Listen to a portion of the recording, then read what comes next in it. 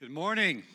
Glad you're here this morning. Luke is in Austria. One of our ministry partners is TCM. We support the work of House Edelweiss, which is a graduate school in Eastern Europe training church planters and church leaders. So he spoke last night there. He left Wednesday. He comes back tomorrow night.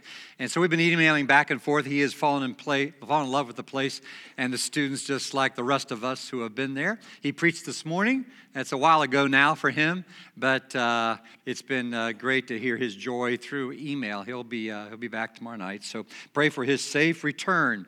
Open your Bibles to Acts chapter 13. We continue our study in this great historical treatment of how the church began and what the church is about. This coming week, marks Plainfield Christian Church's 190th birthday. That is quite a milestone, isn't it? I don't think Plainfield was a town until 1831. So 2 years before it was actually a town. The church was here. 17 people started it. And, we didn't get here 190 years later with people without a vision or without their willingness to take risks.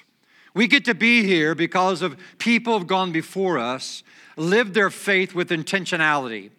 And as God moves us forward, it calls for the same kind of people who live and operate their lives of faith with intention and by taking risks. In Acts chapter 1, verse 8, the very first week we began this study, we read this verse. You will receive power when the Holy Spirit comes upon you, and you will be my witnesses in Jerusalem and Judea and Samaria and to the ends of the earth. That's the outline of the book of Acts that Dr. Luke, not our Luke Proctor, but Luke, a doctor from the first century, wrote, and God has preserved it for us. That's a long time ago, a lot of miles from here, but this is the reason we're here today, is that God did something amazing as he rescued people and gave them new life to live. And we get to live that same life today.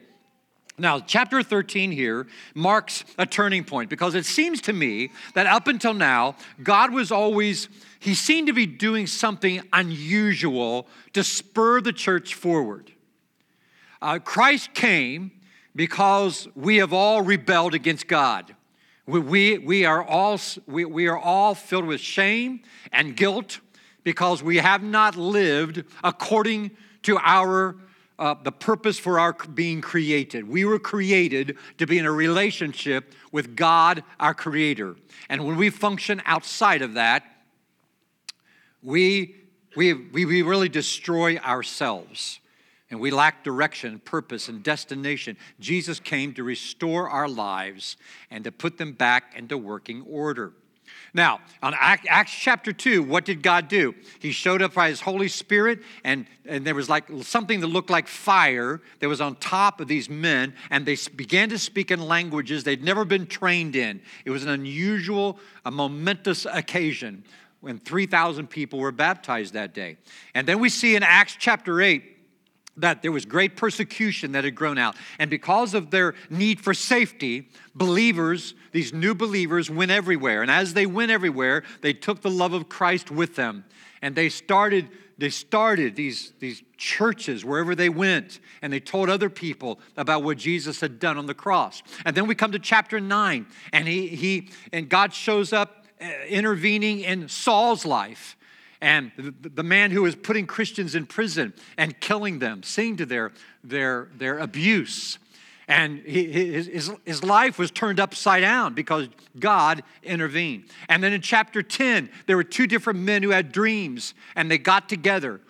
And Peter, the apostle, learned on that occasion that God does not show favoritism, that he wants all people to come to a saving knowledge of who he is. Every one of these occasions, God is doing something intriguing, very interesting to interrupt what was happening. But now, in chapter 13, it happens in a different way. God is still certainly involved, but it's as his people are gathered together, it seems to me to be doing the will of the Lord. Now, here's Acts 13, verses 1 through 3. And the church at Antioch, let's stop there. Here's a map. Let me show you this map. This is what we're talking about in chapters 13 and 14 of Acts. Clear on the far east there's a red dot. That's Antioch. Do you know there are like 16 Antiochs in the ancient world, biblical world? Do you know there's 17 playing fields in the world? And there are 33 Avons in the world. Did you know that? Well, aren't you glad you came today? You would not have known that if you didn't come. This is Syrian Antioch. This is in the south of what we know as Turkey today. And believers had gotten to Antioch out of that persecution time. Chapter 11 tells us, we didn't study chapter 11, but believers got to Antioch, and when they got there, they settled, and they became a church. And Barnabas heard about it, and so he went there to encourage them, and then he asked Saul to come join them. So they're there. That's where they are, and that's where they're going to be traveling on this first journey together, Saul and Barnabas, this great team of church planters. So back to our text. And the church at Antioch, there were prophets and teachers. Barnabas is a Jew from Cyprus, the island. Simeon, called Niger, probably a black man from Africa. Lucius of Cyrene. Lucius is a Roman name. He's from Cyrene, must have grown up there. Perhaps a black man from Africa, or not necessarily. Manaen, who's a Jew. He's been shaped by Greek culture in that world. He was brought up with Herod the Tetrarch. There's Saul, who we come to know as Paul the Apostle, the same man. His name was Saul because he's going to be in a Gentile world. We assume he was called Paul because Paul is a Roman name. Saul is a Jewish name. So he's from Tarsus, grew up in this Roman community of Tarsus. So he's a Roman citizen, but of late he's from Jerusalem. While they were worshiping the Lord and fasting, the Holy Spirit said, "Set apart for me Barnabas and Saul for the work to which I've called them." So after they fasted and prayed, they placed their hands on them and sent them off. So we have these men of various nationalities. They are various educational backgrounds. They have varied gifts, all followers of Jesus, all united in worship. And out of that setting, the Holy Spirit speaks. Now, we don't know if the Holy Spirit spoke audibly or if it was a united burden that they all felt together, something impressed upon them that they needed to do. That's what I tend to believe it was, but it could have been some miraculous voice. But these people were so sold out to Jesus, I think it was out of being together, being gathered together, this is what happened. Now, what we're looking at is about God being on the move. It's about moving from worship to being a witness. And that's important for us to really understand. I preached sermons in my preaching career that had to do with getting to church and being prepared to go to church. And I preached sermons about being in church and being in worship. I've never preached a sermon about walking out of church. But that's what this sermon is about. It's about what do we learn today about walking out those doors into a very different culture than the one by which we live in this community of faith in Jesus. It's two different kingdoms, the kingdom of this world and the kingdom of our Lord, of the Lord God. So how does God want us to walk out of here? Because I believe that worship is the fuel to do his work. When we meet with God and get close to the heart of God, he not only changes us in our lives and the quality of our lives, but he gives us something to do. And if we walk out of here without any burden that God has for the world, then I question whether we have worshiped very sincerely. So here's how to leave church today. First, expect responses to the gospel. Expect responses to the gospel. So here is chapter 13, verse 4. The two of them, that's Saul and Barnabas, sent on their way by the Holy Spirit, went down to Seleucia and sailed from there to Cyprus. When they arrived at Salamis, they proclaimed the word of God in the Jewish synagogues. John was with them as their helper. They traveled through the whole island until they came to Paphos. There they met a Jewish sorcerer and false prophet named Bar-Jesus, who was an attendant of the proconsul Sergius Paulus. The proconsul, an intelligent man, sent for Barnabas and Saul because he wanted to hear the word of God. But Elymas, the sorcerer, for that's what his name means, opposed them and tried to turn the proconsul from the faith. Then Saul, who's also called Paul, filled with the Holy Spirit, looked straight at Elymas and said, "You are a child of the devil and an enemy of everything that is right. You are full of all kinds of deceit and trickery. And will you never stop perverting the right ways of the Lord? Now the hand of the Lord is against you. You're going to be blind for a time and not even able to see the light of the sun." Immediately, mist and darkness came over him, and he groped about, seeking someone to lead him by the hand. When the proconsul saw what had happened, he believed, for he was amazed at the teaching about the Lord. Now, Sergius Paulus was like a governor of the island. Here's an intelligent man, a man of position. He's going to be a man of great influence. Every single person is of equal worth in the kingdom of God. Every person has equal worth in the world because we're created in the image of God. Saul and Barnabas needed someone to receive the gospel just as a little fuel to prompt them forward.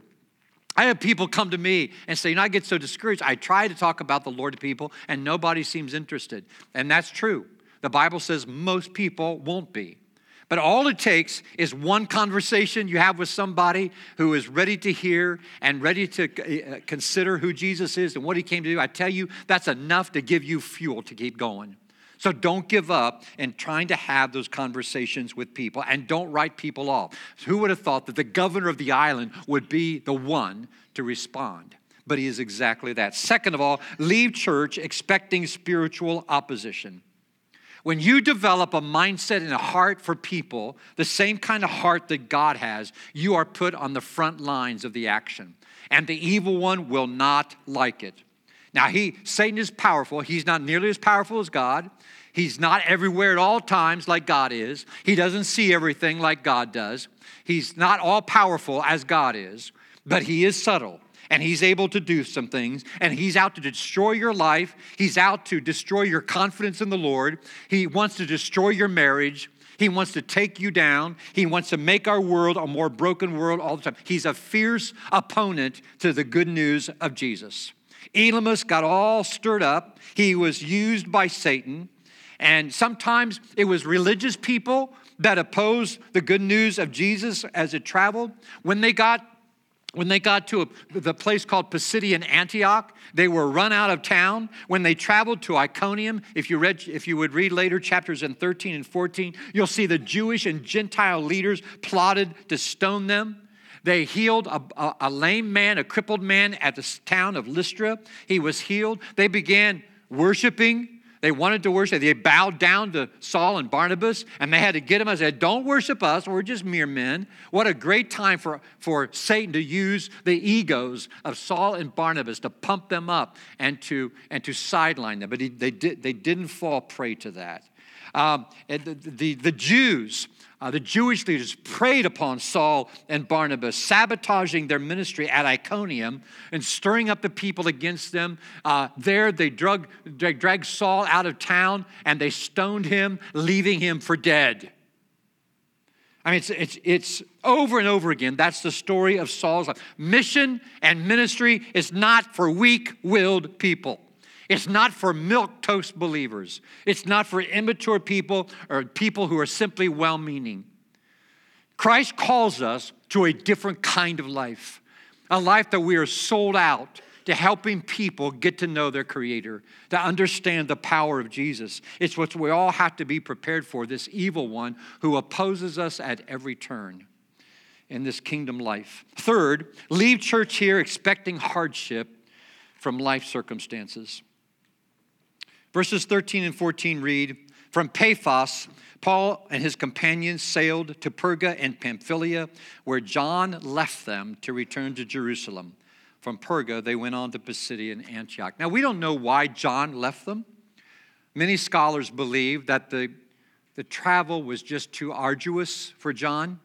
In fact, later on, Paul and Barnabas are getting ready for their second missionary journey. And Barnabas says, hey, Paul, John wants to go with us again. And Paul says, nothing doing.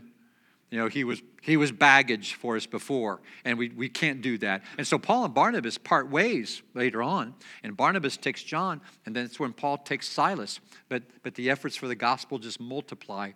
And so all that to say is, the journey with Christ doesn't mean it's an easy ride. There are life circumstances that even the evil one will use to weigh you down. You know, Pisidian Antioch was in a rough area. If you were to travel there today, you would do so in an air-conditioned bus. You would travel on a road, but it wouldn't look like this. This is a couple of the Roman roads that still exist on the way to Pisidian Antioch. Paul would have traveled this road, mostly by foot, 150 miles, 3,600-foot ascent. It's a hot, sticky place. It's not an attractive place. It's called the Via Sebaste in that first century. That's the name of this particular road. And you look at that and other places Paul traveled, and you think, why? I mean, why would you look at this seemingly remote place to carry this gospel? And one reason, there are people there.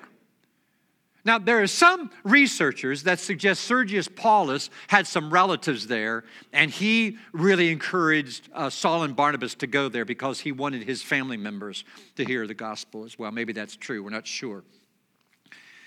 There are 7.5 billion people in our world today.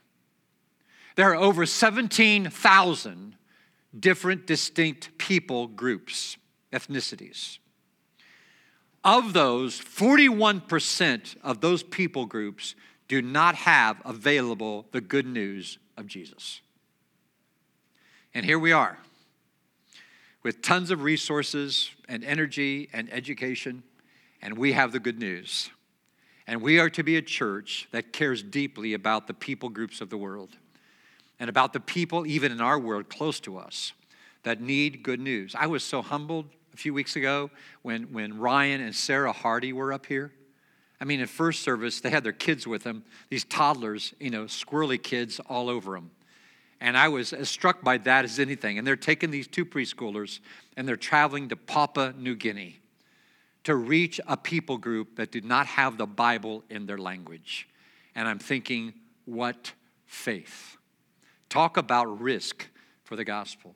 I think about John and Ruth Chestnut who went to the Balkans like 12 or 13 years ago in a heavily Muslim-populated area of the world where they get a vague trickle of converts to Jesus Christ. But they're there faithfully doing what God called them to do. Jill Shaw is in New Zealand today. We support her, and she's in this terribly, heavily humanistic society with no concept of Creator God and a God who came to live among us to bring us to himself. What a challenging work she has, but she's just loving people where they are, building relationships to get them to Jesus. It's no different than what you are all called to and I'm called to when we walk out these doors. We have an increasingly godless society, and we are called to love people to new life in Jesus, as Riley has reminded us at the beginning of this service today. One of the indications that we have worshiped together is that we have the burden that God does for the world. Because God does not want anybody to perish. He doesn't want to lose anybody for eternity. He wants every person, the person farthest away from him, to be at his feet and around his throne, worshiping him and serving him forever and ever.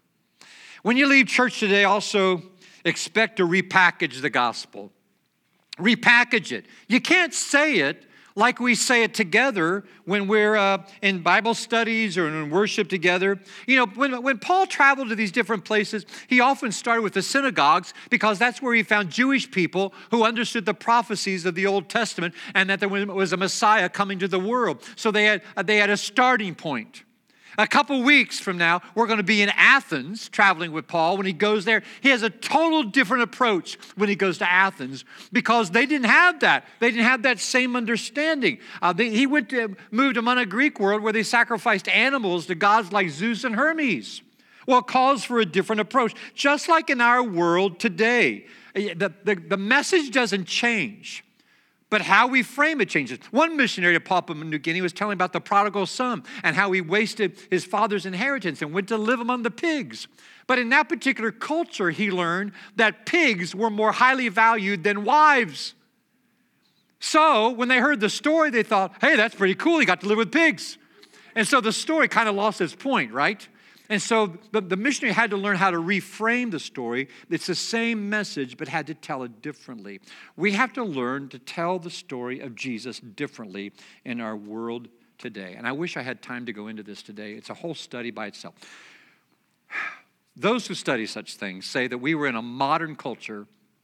The modern world was the 1600s to about 1980. From 1980 to today, we're in an increasingly what's called a postmodern culture, a postmodern society. Now, I can't go into all what that means, and what it means. What's the difference between a modern society and postmodern? You can Google it. You can research it some yourself. But it means that to communicate in our gospel is far different than it used to be. Like the way I do ministry today is far different than the 70s when I began ministry, the way I talk to people and relate to people. So let me give you some pointers. Here's a few. I can just touch on them briefly. First of all, we have to view evangelism as a lifestyle, not an activity. It's not something we turn off and on or think about sometimes and don't think about. Because as a lifestyle, it's about building trust with people. And we have to build margin in our lives to gain that trust with people, because people today in our culture do not trust the church and people who follow Jesus as they once did. There used to be a high regard for people who called themselves Christians. That's not true anymore in our particular culture. We are viewed as being intolerant. We are viewed as being closed-minded and narrow. And as we build relationships with people, we have a chance to help them understand that we're not that, but we are sold out to Jesus. Second, we have to adjust our testimony. It used to be when you could tell your testimony, it was all about what Jesus has done for you. Now, you need to get there.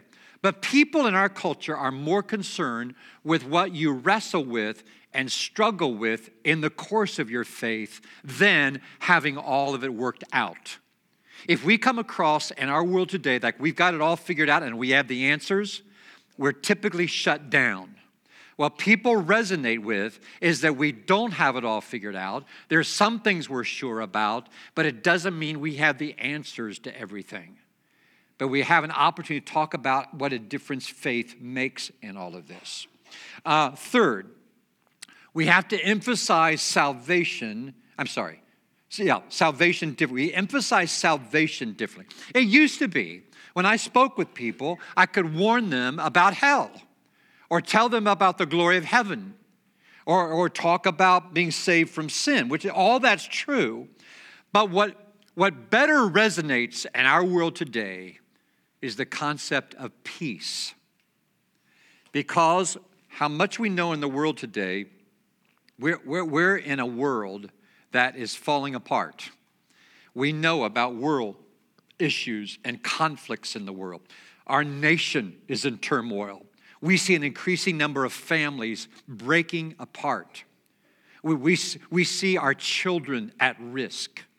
And we fear for our children as they grow up and what kind of world they'll be living in, right? All the time, our grandchildren and the generations beyond them. And peace is a resounding plea of the heart and need of the heart. And that's a better beginning point for people. We emphasize sin differently. You know, when I was first in ministry, I could address sin, and people hung their heads. They knew what sin. That was a time in our culture when we had moral absolutes. We do not have moral absolutes in our country anymore, in our world. And therefore, to talk about sin falls apart. But what people do resonate with is the word shame. Everybody has a sense of shame and of guilt. Whatever their standard is by which they live, whatever that standard is, there is a sense that all is not well within me. And so in a world where there's no absolutes, I would suggest that we somehow find a way to resonate with people, understanding there's a loss in me, that I'm not the person that I need to be. Next, adapt to the postmodern age. You know, missionaries have to adapt where they are sent, and we have to as well. There used to be a time when I often began with people, we're just going to study the Bible. Now, we have to get to the Word. I'm not trying to downplay the Word. I'm just saying in our world today, that's no longer a starting point for me. I have to start with story. I have to start with my own journey, my own wrestling with God, when it was that faith became my own. It wasn't just my parents' faith, and how I got there, the questions that I still struggle with, because people resonate no longer with objective truth. Because their response is, well, what's true for you isn't necessarily what's true for me. But what they do listen to is people's stories about how we got to where we are, how we figured out, how we tried other things that didn't deliver, how we found emptiness when we tried other routes to make life work. That's what they want to hear. You know, there was a time, I like to cook. I like to cook as just a relaxing thing. I like to create things, all that. There used to be a time when I cooked, or my wife cooked, or some of you cooked, you went to the recipe book, right? People don't do that. My kids love, and I don't know if Allison does, but do you like the Food Network? No, you don't. But Chelsea and Justin do. They love the Food Network. I don't get it. Or you go to Pinterest, you have to scroll to get to the recipe, right? And they just give me the recipe. Instead, they write pages about how to make the recipe. I don't care your story. But, in our world today, that connects with people. And so my two of my three will watch a food show to get to this one blasted recipe. I don't have time for that. Just give it to me. In our world, story resonates with people. Have you ever written down your story? Have you actually put in words your story of your life in Christ? I did that with 5 middle schoolers last night. It was pretty cool. And I gave them a template to follow. And here they are, 7th grade. There was one high school girl, but the rest of them were middle schoolers. It was amazing what they told about their journey to Jesus and the pains they have gone through. And we all need to do that. You need to write your journey. You need to write down your testimony so you get ready to share it. It's so important. And should we be surprised? When Jesus was here, what did he do? Realize he didn't really denounce sin a lot. He did, but that wasn't primarily his message. His message was redemption. His message was hope. His message was knowing his Father in heaven. His message was about life, not condemnation and guilt. He lifted them up to something better. And how did he do that? He told stories. So that when you walked away from him, you had to think about that story. Because story is what resonates with people. So that means when you leave, as you repackage the gospel, move away from arguments, debates, and defense to hospitality. This is why hospitality is at the very core of our vision. If we're going to engage this culture, we have to open our lives and our homes to people because they have to see how we live, how we treat our wives, how we treat our husbands, how we treat our kids and grandkids, how we deal with work pressures. They have to see the reality of Jesus in a person's life, what it looks like. That's why hospitality is so important in our world today. So I hope you are laying down your homes. When you do that, let us know, and we'll put your location on that map in the hub. It's so important that we learn this. And finally, exercise patience with those on the journey to Christ. It takes a long time to build these relationships of trust. It's a series of moments along the journey. And this is the unusual thing today, that first people have to sense they belong to a family of faith before they believe in Jesus. That's just true. That's how we are. We have to embrace people and love people there and where they are and welcome them here in our midst and among us. And in time, they get to belief in Jesus. That's not how it used to be. It used to be, you believe in Jesus, then we welcome you in. No, we want to welcome people, and so that they find an easy way to get to Jesus. And finally, expect God to use you for the gospel. Expect God to use you when you walk out of here, the good news of Jesus. I don't know where you are today. Some of you are alive in Christ and Jesus. You're people on mission. Some of you are nominal in your faith. You check in on Sunday and you live a different life during the week. I hope increasingly you're encouraged here to make Jesus Lord of your life every day. Some of you perhaps are here because of emptiness. You're just empty. Life's not working. You got a lot of things going. Maybe life isn't working, and you've recognized that. You could be all over the page. This is the centerpiece. Jesus is the way, the truth, and the life. No one comes to the Father but by him, and he gives us an abundant life that we can't get anywhere else. You all got ready to get here today. You all got ready to come to church, didn't you? I know, because I'm looking at you. You're looking pretty good today. And I'm hoping in our continuing worship that you are a good worshiper today. But what God cares more about is not how you got here, what you did to get here, and how you've been sitting here. What he really cares about is who we'll be when we walk out of these doors. So let's be devoted to him through and through and be used for the glory of Jesus. And finally, if anybody's here and you want Jesus, he commands to be baptized into him, just like the video showed those pictures, and to be resurrected to a brand new life. If you're not there yet, let us walk with you toward that great day. It's time to get up and worship on your feet. Let's praise God.